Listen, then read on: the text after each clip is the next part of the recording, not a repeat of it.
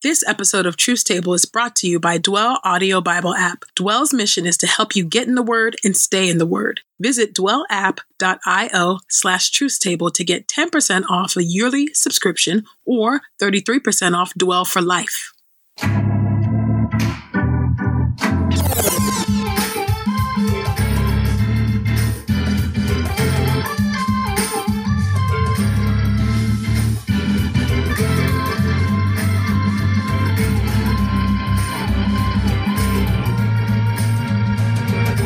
Hey y'all, welcome to Truth Table, Universal Culture for Grace and Truth. I'm Ekemini. I'm Michelle. And I'm Christina. This table is built by Black women and for Black women. So welcome to the table, sisters. How y'all doing?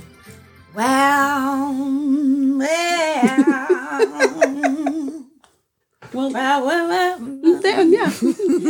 was trying to think, put the well on the theme. I'm like, can you well? You're like, well. This is harder to do. Yeah, you can't sing it. Yes, a well with a black black power fist. That's the kind of well we need. Mm-hmm. Yes.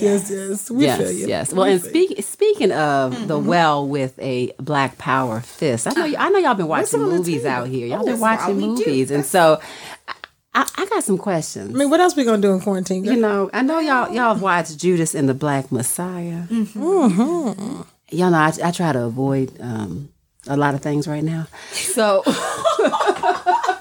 no, that's right.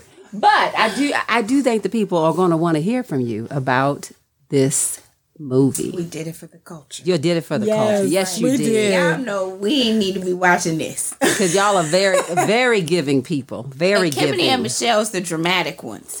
Well, I don't. You don't even have to narrate that. The people know. You ain't right. They know. Oh, and by the way, we are recording in the same room. We should have gave a disclaimer. We really should have. That's true. We are. Anything can happen. This is dangerous time.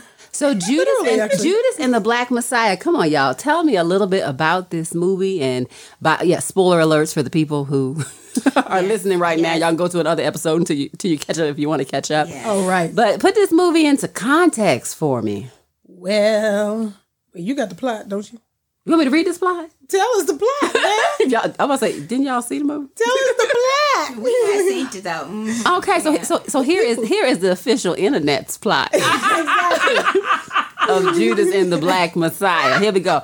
In the late 1960s, 17-year-old petty criminal William Bill O'Neal is arrested in Chicago after attempting to hijack a car while posing as a federal officer.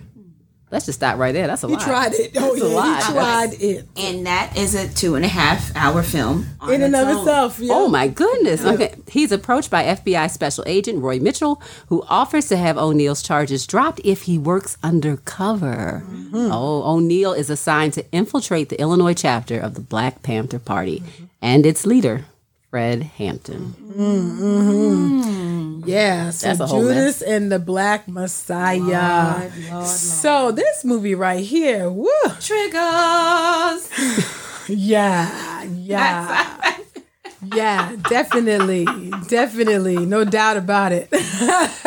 So this movie was directed by Shaka King, and the producers were Ryan Coogler and Charles King. So I think somebody can fact check me, but I believe that this is actually one of the first, I think, something tied to the award season. Where it's like all Black producing cast. Something to that effect. I saw that come across my timeline the other day. Right. Which actually sounds about right to me. Yeah. 6 Oscars. Yeah, something like that. Nominated for. So the movie starts out literally like that. With that scene right there. And you're like, wait, what? Like, yeah. He's going into this bar. He's acting like he's FBI and like trying to arrest somebody. Like, it was a lot. It was a lot.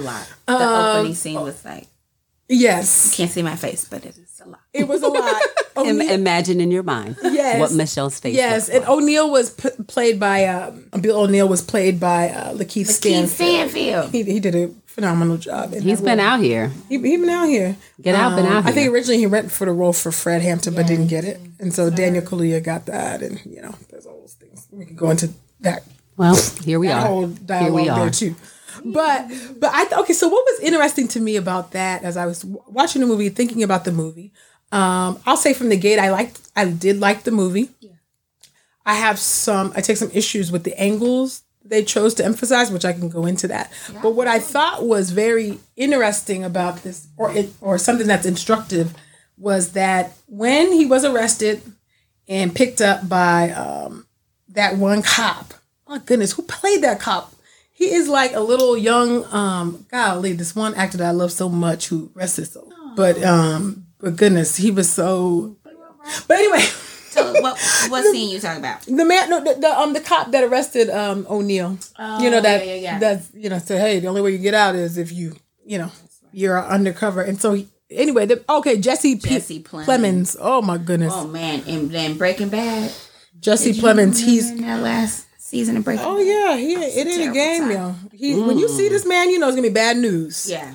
He's always a bad guy. Typecast. Roles like that on purpose. I'm like, he redeemed Jesse Plemons, yo. When I see him, I'm like, this is gonna be bad. He's so good. He's so good at being bad guy. So anyway, I mean, and Matt Damon a little bit. No, it's the other guy. It's the other guy. He died. Michelle. Richard C. Hoffman. Oh, yes, he reminds me of him. Oh yeah, he plays some heavy. Rest in peace. Heavy roles. I feel like this is like literally like I was like, okay, he reminds me so much of. Okay, there we go. Philip C. Hoffman. Yeah. I'm sorry, y'all. I do be making up names. It's not good. with a serious face. I was like, yes, Richard C. Hoffman. That's listen, right. grieving and everything. That's in the African tradition of loud and wrong. Strong and wrong. I'll be strong and wrong. Okay. Thank you so much for listening. Now we're gonna return to our review of Judas and the Black Messiah. We need a break because we're already traumatized. Carry on. Focus. Woo, this why we need a researcher, y'all. That's our next Patreon plan. If you would like to be a fact check researcher for Truth Table, send your resume. Give your dollars. We ain't and seen each other resume. live in person in so long. Been a minute. I feel like we see the episode so about that. You all should be really glad we're allowed you to be here right now. Yeah, That's right. So anyway, I'm sorry, y'all. Okay, so Jesse Plemons, who is not Jesse Plemons, plays the FBI. Yes. We're on the first scene. Operative. Dr. Edmondson. We're still on the first scene. And we're I'm not going to watch this. Go ahead. No, you need to. And he has, Lakeith, who's playing Bill O'Neill, and he's telling him, hey, the only way you get out of this, charge is by working for us. All right. But what's interesting is that he asks him, he asked Bill O'Neill, how did you feel about Martin Luther King's assassination? How'd you feel about Malcolm X's assassination? And Bill was like, like he was neutral. He was like indifferent. And I think that there's a message in there, or a word in there for those, for our people who think neutrality, as virtuous. It's actual or neutrality. they think centrism is virtuous, you know what I'm saying? Or and they don't see that neutrality. Or apathy actually serves the agenda of white supremacy and is actually one of the goals of, white supremacy, because he, at that very moment that he was like, he's like, all right, well then why don't you go and work for us in order to beat this rap? And it was a rap for him. That's right. Ever, from that moment on, it was, he just would not take a stand either way. And I thought that was very interesting. So I don't need.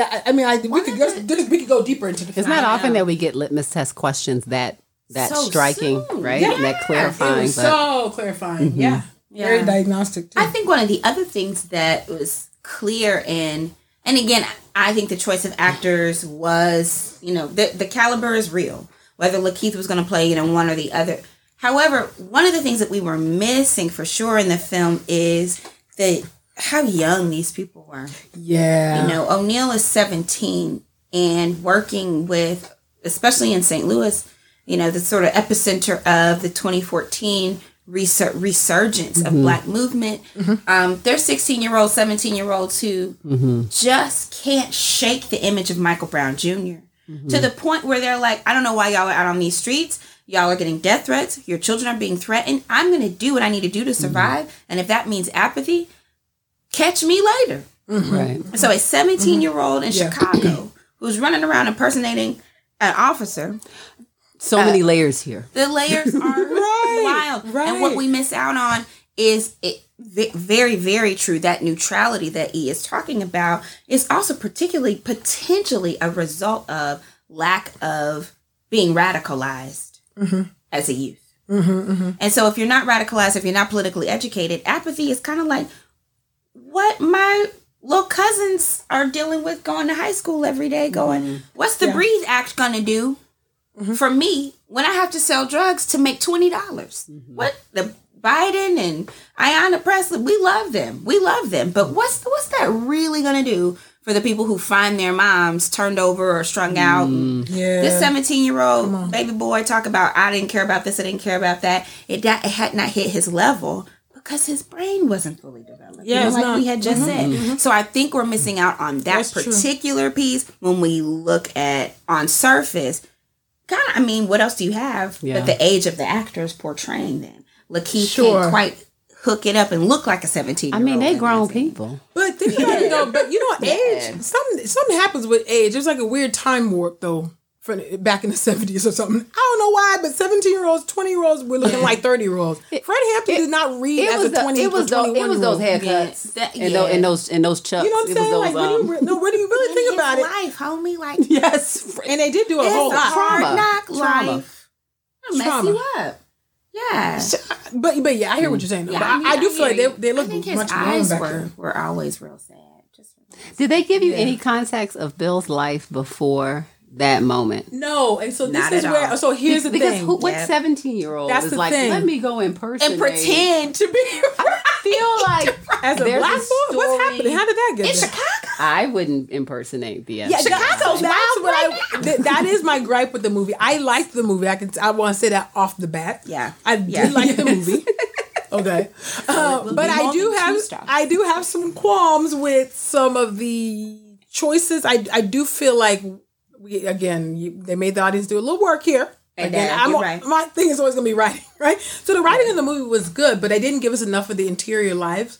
I wanted more of the interior life of Fred Hampton. Yes. I'm actually much more interested in the interior life of Fred Hampton. And I was Through surprised. Deborah. Yes. And I was would've surprised that wanted they asked Baby Boy at the beginning of the film, what did you think about this? But they didn't show throughout the film how he changed or what he did think. So I don't care about MLK's assassination. I didn't care, or I'm neither, or on Malcolm X's assassination. How would you show throughout the film? Did he start to care? Did he change his mind? Yeah. Where would that? And why was he neutral? So yeah, what's the backstory for Bill? How did Bill get there? How did Bill start playing cops and robbers? Yeah. Or the cop in this case. How did that happen as a black boy in Chicago? Let us know. Okay, because we're not believing this. We know it happened. We're lost. Yeah. So I thought they didn't give us enough of a backstory, right? Because they literally started with that scene. That's the first thing you see. Yeah. It's him, going into the bar. But you can see why he would be targeted though. Absolutely. I mean, that boldness, that commitment to a lie, to storytelling. They're like, you'd be good. He picked it up. I mean, And it works. They he's a con. He's a con. Help us, Lord. It worked. So I think that I will say, I was like, dang, I wanted more of the interior life. You know what I'm saying? And I don't know. I don't always feel like, I'm like, are we best served by understanding, the assassination of Fred Hampton through the eyes of the operative, of the snitch?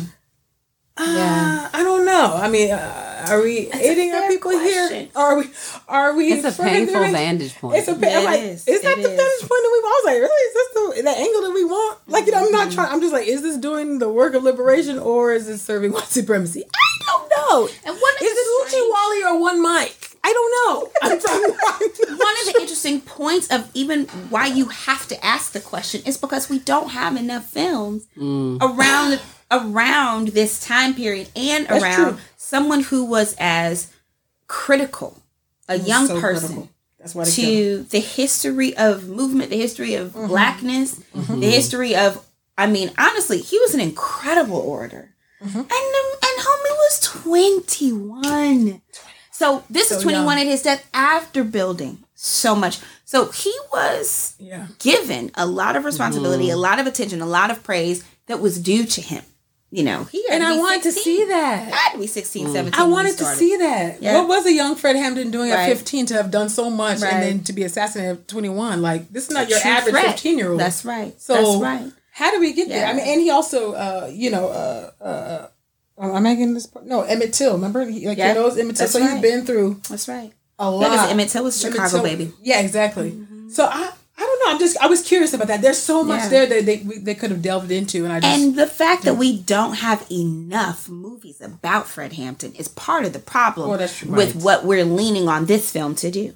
That's sort of the way we talk about what is Black film and what do we have in terms of accessing what represents. That's part of the problem. There should be a million movies about Dr. King. There should be a million movies about Fannie Lou. There should be a million movies. Come on, Sojourner Harriet. We got what? Yeah, where is that movie? We need a superhero trilogy on that one. That's right. That's true. So there's not enough extent for us to, we had nothing to lean on in the first place. So what's making us hungry for Fred Hampton is the fact that we had never had a taste of cinematic exploration on him before. But it's just, we've talked about this in other areas too. It's the deficits cry out for lack of a better word, a perfection. I know, it's true. And so I do think it is fascinating to think about a story through the eyes of a snitch. Mm-hmm. I think that it's good art. That's why we like the film. Exactly, and as someone who does anti-racism work, I grow weary of. I mean, certainly we need many, many spaces, particularly for people of color, to talk about what does it mean to experience the burden of racism, et cetera, right? Yeah. But we definitely need spaces for white people, not necessarily to teach about racism, but to talk about what it means to be racist.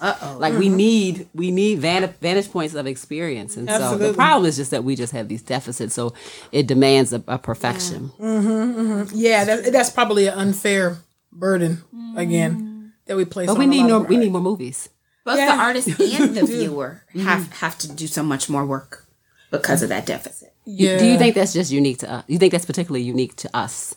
Because when right? And by us, I mean us is. Oh, yeah, I have a bias. I think so. You mean the perfection angle? No, for Black folk, I believe that we go in because we're underrepresented. We have distorted representation. Yep. And I just think that creates a dynamic of just a longing and a need. Yeah, I think so, honestly, because I was just thinking, I was like, well, what about the Asian community? I'm trying to think, but I was like, you know what? They got a lot of films. They got like a very robust K-dramas. They actually have a robust. You mean within the continent of Asia? Not in America. But when they have enough, I think from the little bit that I've seen as an outsider, it seems like they have a lot of stories, a lot of different ways of telling their stories, whereas we are confined in this white world. And so there is a scarcity. So I don't think there's a I don't know how the white gaze has impacted K-drama in the same way. I don't think Black. I'm sure there's some impact. I just don't know it. Mm-hmm. Exactly, and so I think there's a scarcity with regard to production, but there's an abundance within our imagination, but it can't get out because we don't have the structures are not in our favor to get those productions. There's one Fred Hampton movie, y'all not gonna get another one for another 15 years. Yeah, exactly. So just forget it. Good luck if it's good. Exactly. It's also just bottom line true that what is ancient about Blackness in America is that it is not old at all. And that is all we have. If you are African American, especially, or if that is your culture, or if that is the culture through which you sort of exist ethnically, then we don't have no history or motherland dramas that we can look at. We don't have, even Nollywood is not like for Black Americans in the same way that our roots are into the ground of white supremacy. And so art is so much more important for us because art is literally one of the only pillars of our culture historically. Art is history for a lot of Black Americans. And movement history especially is the history of our ethnicity. It's this close to us. It's as close as my mama and daddy are of the age where they remember very specific interactions in the 60s. They were the age of, all these very particular interactions going on, but they are Black history to me because Blackness in America is so young. Yeah, and so that's why true. I do think that it weighs differently for our Asian siblings. Yeah. I would say our Native beloved are to me, they're real close there. There is more pain. There is a deeper kind of sense. But history versus culture. I agree. You do have Black Americans looking at just a different type of solidarity because our culture is our history. Because we made it up. That's what Lucille said. That's what Gwendolyn said. I made up who I was. And it became true because we did it. So won't you celebrate with me? Yeah. Well, and that kind of gets back to what I was saying about the importance, I think, of that diaspora connection of Nollywood and Black Hollywood coming together and doing for us. Because I just think, I just think if we keep on waiting for well, first of all, we don't be waiting. Just be clear. We don't believe we actually don't wait. We make our impression felt. That's right. We gonna protest. That's right. We gonna campaign. We gonna organize. Listen. And we gonna I don't know what you come to do. Okay, so we don't wait. We don't wait. Lord, no, we made some significant strides. But I do think if we want more, I do think we do have to think beyond the power structures and just begin to build our own. And I do think the time is ripe, I think, for that diaspora connection. Absolutely. That connection from the continent down here to the diaspora. So let's take a break to pay some bills. And when we come back, we're going to talk more about our Truth Table movie review of Judas and the Black Messiah. Keep it locked.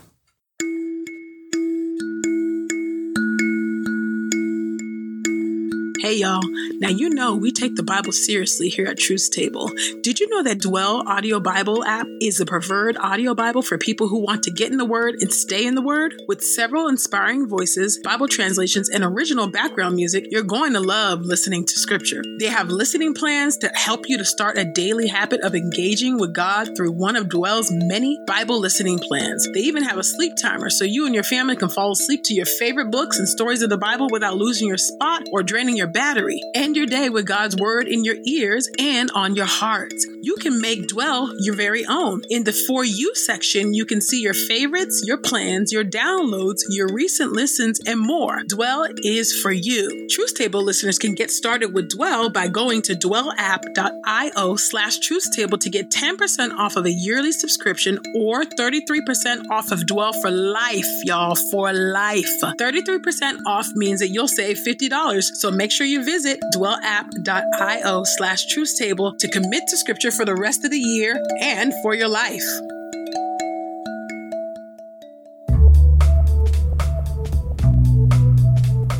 Are y'all on Patreon.com yet? We hope you are, because if so, you already know about all of the things that Truth Table offers to our patrons.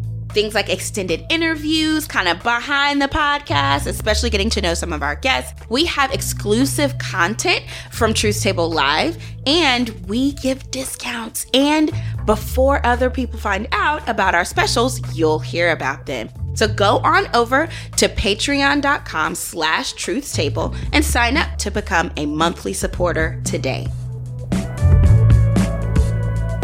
So we're back from our commercial break. Okay. And so E and Emma over here schooling me about Judas and the Black Messiah. So what I'm really curious about is for you, Em, to tell us a little bit about how you saw this movie through the eyes of someone who's been involved in activism and the movement. Talk to us about that. Well, we had talked a little bit already about the sheer lack of appreciation for activists and orators like Hampton, people like Fannie Lou. We talked about Sojourner, and then there were so many other people involved in movements that we didn't even really know about. Even Fred Hampton's girlfriend, Deborah, it was Deborah at the time. Deborah Johnson. Yeah, their relationship was so critical to him succeeding on all these different levels and holding it down in the Illinois chapter of the Black Panther Party. Yes. So watching the film, I do think that a lot of healthy attention was paid to how much impact, how important Hampton was in his space. But it just made me sad it just triggered me. You know, she said earlier, I will not be watching this film, and I will say it to you now. I had no business watching this film. Right. Yes. It's not just about death threats. I mean, I couldn't watch Who Killed Malcolm X. That was a difficult I couldn't documentary. finish that one. I couldn't finish that one. Lord. That was hard. Oh, that was hard. And then on Malcolm X Day, just last year, it was just this year, on Malcolm X Day, there was a major confession from some of the people involved in his murder. And that just ripped open old wounds around, was he assassinated by his own? Were they used? And it turns out they were pawns in FBI and local police. Were people who were deeply involved. They confessed those things. Yeah. So to watch the story of a person who would never confess that it was a cover-up and the police, did everything and there was no black man involved, that was painful. And it was painful because of the hard work that I believe movement does in trying to move towards Bill O'Neill's.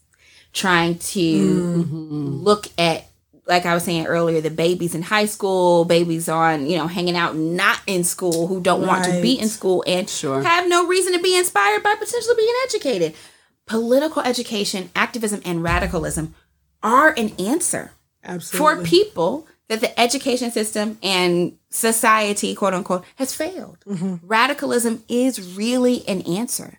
And I believe that there was heartbreak in the scenes where you could see these two young men becoming closer. There was heartbreak in watching the real infiltration because it was so underhanded. It was so wrong and rude that Bill O'Neill really needed all of the things he was pretending to desire and to endear himself to. So that definitely hurt me on like a deep personal level. Because I do wonder what are all the different ways that we accidentally harm each other by not looking at what's being presented to us, what's being given to us, and by not realizing, wow, this junk is hard. The Black Panthers didn't live no plush life. Y'all need to go on thinking that they, lived in luxury with it. That was not the case. They were with the people, for the people, had a lot of stuff, a lot of issues to work through on their own. But it did, I think, on a personal level, it hurts when you see the Black radical political power building as an answer for the very people who are being harassed by police. And then the choice being made to self-protect and lock down and keep the police off your back, which feels like, and it is a temporary answer, but you do end up harming, like E said at the beginning. It's not neutral.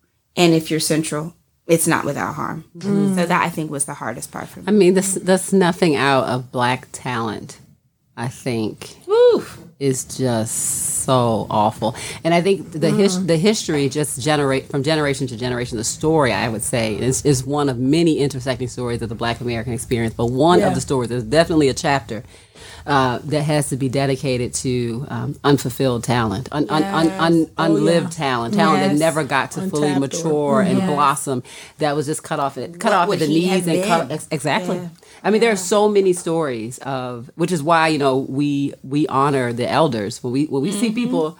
When John Lewis passed, y'all know I fell out and cut a fool as if he was like my granddaddy. But nevertheless, a lot of it had to do with the fact that John got to carry. He got to carry a narrative for so many people who didn't. That didn't. Yeah. So we didn't get to see what Hampton would have looked like. That's right. As he moved through time, as he picked up different O'Neill causes. Could have been, if he had not been infiltrated. Yeah. Well, when you think about the loss of a story of redemption too, like just longing to see more. And in that case, we're talking about 21.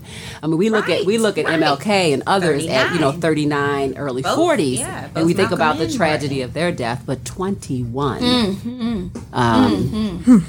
Life is just we are robbed. That's right. We are robbed when people are not able to fully serve. Absolutely. So E, what were some of the takeaways for you? Like, and maybe even think about as you watched it, what kind of the small voice that you heard. Yeah, I mean, what I did. Some of the things I took away was, I was actually much more curious. I was left more curious about Deborah Johnson, who is now Akua Njiri, and just like how you okay, sis? Like Flashback. just the trauma of literally having your lover and your father of your child, your then boyfriend. I don't think were they married? They weren't married yet. I don't think, or had they gotten married? Anyway, murdered in your bed. I just and the trauma and the impact of that while being pregnant, and the impact of that on your child. Oh Lord. And what is that? What is his son carrying? Now, how does that shape you? So that was, I think I'm always left instruct thinking about that. I think I was like, okay, now I got to read more books about Fred Hampton so I can learn more. More. I'm always very curious about the interior lives of these activists. These were people that love their full humans, their partners. They love their children. They love their mama. They love their friends. They love the party. They love things. Well, and strengths and weaknesses, right? Yeah, they loved and they hated. They were conflicted and they were confused. I mean, the layers. What makes Fred Hampton laugh? What makes him cry? What else gets him passionate or on fire? Besides just the liberation of Black people, those things those are the questions that I'm always left with. And like, I always want to see a full picture of whoever the biopic, is about. And so I think those are some of the takeaways that I was left with. I was thinking about just the subtext that was going on with the movie with regard to the casting, everybody. Yeah, the diaspora wars. Talk about that. Talk about that. People were upset because we can't get along. We can't. Can we just get along? Rodney answers, no, we can't. Lord help us. No, the answer is no, we can't. No, we can't. God help us. Yeah. So there was a subtext about this whole Black Brits taking Black American roles, and these roles should be left for Black Americans. They should be Black Americans should be played by a Black American. Africans should be played by an African. That happened with Harriet too. Happened with Harriet. Yeah, for sure. Happened, I think, a little bit with concussion. Actually, people aren't making us think about concussion, but anyway. These things, and so with Will Smith. Yeah, they should have. They should have. Like the one time. Maybe they should have gone off. Maybe they did in a different context. We missed it. I bet they went off to South Africa. They should have we don't know what this man's saying. So funny. And that movie was about a very serious topic. It was. But it was done in the States. So maybe that's part of the reason why it wasn't picked up. It was done in the States. But this was that helps. I think he produced. Maybe. I mean, this one was done here too. But anyway, the diaspora wars about. I'm just like, Lord, help us. And I'm like, look, man, there's unity within diversity. So I'm not trying to, dumb down our Blackness and mute and we are all one. Course. Yes, right. But there's diversity. I get that. But I'm like, if the person plays the role well, they play it well. And I have a thing about casting. Now, I do feel like you do need to try to get as close as possible to what the person looked like. So at first, I was like, I don't know how Judas the Black Messiah is going to be. Because I was like, Daniel Kaluuya does not look like Fred Hampton. At all. Yeah. Like, he's significantly darker. He's short. He just doesn't look like him. Well, this is like an Angela Bassett, though. So who looked nothing like Tina Turner at all. Well, I thought, they don't look anything alike. That's true. At all. But it's a credit to her precision as an actress that you forget what Tina Turner looks like. I mean, yes, so I'll give that. But I feel like Daniel and Fred were even more of a leap. But when I got into the movie, I was like, Daniel playing his role now. I mean, he played it. No. He's Fred Hampton. He's Fred Hampton in the movie. Angela don't look like Tina. So, and that was my thing is always casting. My thing is always casting. I don't have a problem with. I don't care. African, Black American. If you can play the role, play the role. Like what's his name? Oh my goodness. Why can't I think his name right now? Tell me the movie. We doing the last Scottish. You talking about Forrest Whitaker? There we go. He played Idi Amin. Yeah, Idi Amin. Ooh, he played that role. Yeah, he can act. That movie's so dark. I can't watch it again now. We don't fight about it when it's a bad guy though. We don't get up someone when it's an evil person. Come on, we get up someone that's a hero. Yeah, that's so true. Anybody care for Forrest Whitaker played a man nobody wanted to play. That's so true. But you can see why that's particularly important for Black Americans. That's I think, right. and so I can see why there would be some territorialness about like we should have this role. Yep. Yes, I mean Fred Hampton, Harriet Tubman, that's all we got. That's true. So I thought, anyway, I thought I would be distracted.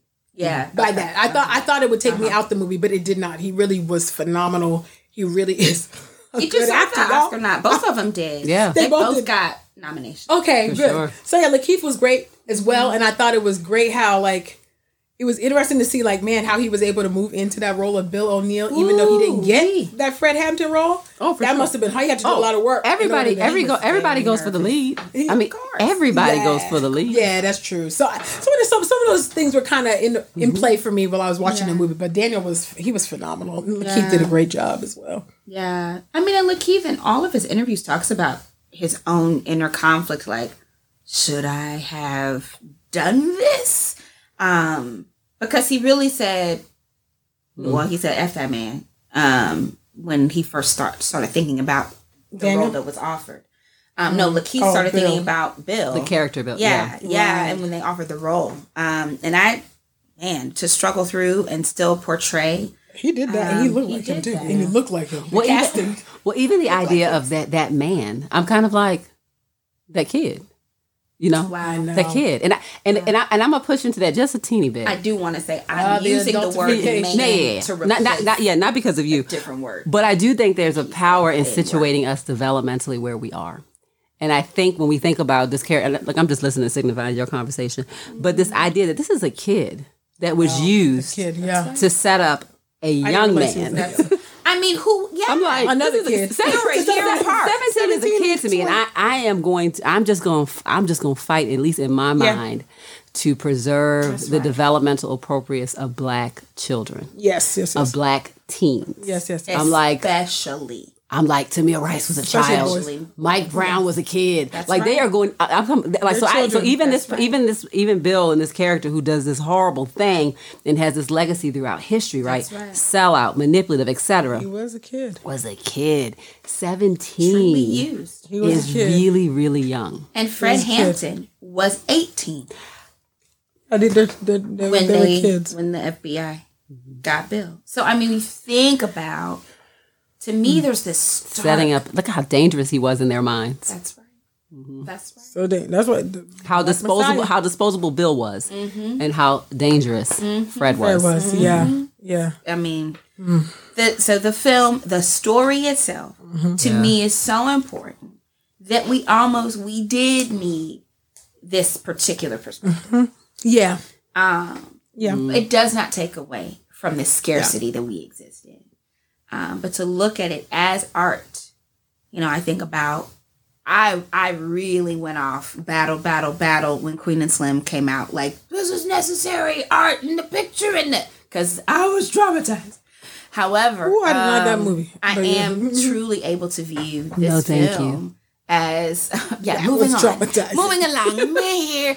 Again, we need Black love stories. Oh Lord. Not black, not struggle love, and not black love. It was difficult.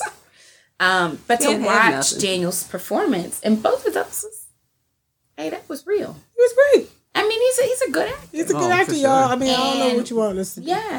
And so to watch this brilliance and to see a picture that was truly artistic, I could go on about, I know some people argue about the cinematography, but I could really go on about the difference in color between the FBI scenes and the Black Panther Party scenes. I mean, that was just clever. Okay, say a little bit more about that. Teach us, Michelle. Teach us. The cinematographer shifted the color range, no matter who was there.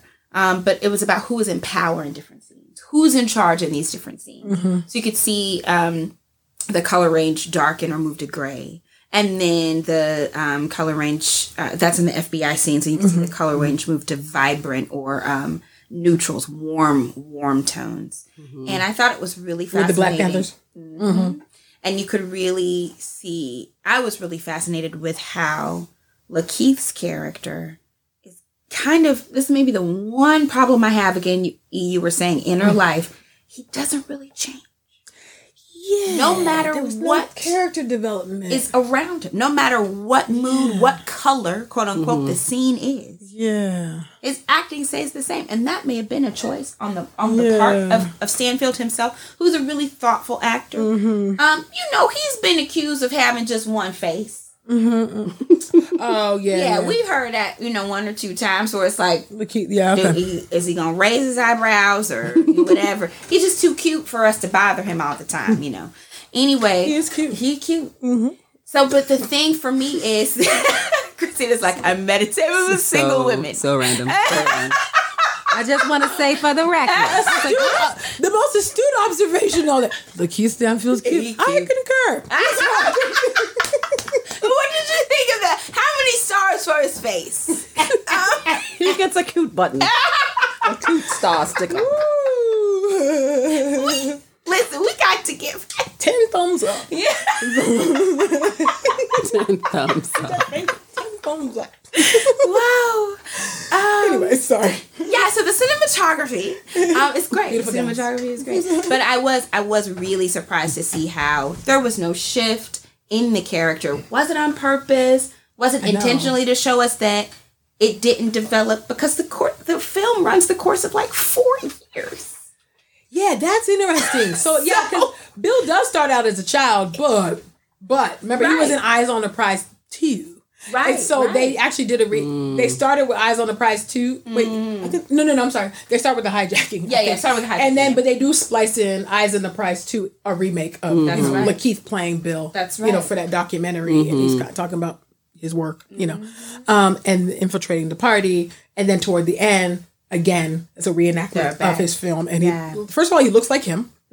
Which was like uncanny, and then because I do like that we're holding him as a child, but he did grow. They show him age. They show him age. He did age, and there wasn't any regret that he expressed. Junk was wild. But then he did regrettably he did die by suicide. A couple of days after filming the Eyes on the Prize 2. Oh wow. Yeah. Oh yeah. Yeah, that may have spoke to potentially the regret. Yes. And listening to That's you all. where they got the Judas thing. The full story. Absolutely. Yeah, and Absolutely. like listening to it even go for full circle our time together. Like, thinking about how you highlighted this intro question that he received, this litmus test question of like, what did you think about these assassinations? That was not. I don't think that was just a test of Black consciousness. Sure. That was an empathy test. That's right. Yeah. It was an empathy test too. So maybe like you're looking for this sense of regret and remorse. It may have been so deeply kind of hidden or tucked away. Yeah. So all that to say is that people who are in these positions who understand psychological warfare, they know how to select who they need to select, they do, right? Yeah. And they know how to use people like puppets, particularly if you're 17. And that way they know how to shape you and groom you. And it is a grooming process, right? Sure. He was definitely groomed. That was pretty clear. Absolutely. Yeah. Wow. So let's go ahead and just rip the Band-Aid off and get these stars going, because since we think we the chocolate women Siskel and Ebert right now. So let's go on ahead and make it happen, okay, as we do. So what you give? How many stars you giving to this one, E? I am going to give this one a solid 4 to 4.5 stars out of 5. I really liked the movie. I really did. I just wanted a little bit more. Is this because the man was cute? No, it's not. That did help, though. I can't lie to you. But that's not why. That's not why. But no, I just it was a solid movie. I just wanted a little bit more of the interior life. That's all. You need more. Yeah, I needed a little bit more. But How about you, Em? I'm at 4 stars, probably squarely, and I wouldn't even go up a half. I might go down to 3.75, only because it's just so painful. Come on now. It's just so painful. So the reason that I have to say at 4 is because, hey, these people really created a world in which I sensed some pain. That means they acted well. Feeling it. And that junk was real to me. Yeah. And this is your world. And it's my world. Yeah. So probably I would go below 4 because I ain't have no business watching this movie. That's and that ain't their fault. And so let the record recollect that Akimini is gangster and be watching these movies. Carry on, Em. I've been watching these movies. I'm like, shoot 'em up, bang bang, sure, sign me up. I'd be like, no, we need a love story and a comedy. Scram. That's right. Please. Scram.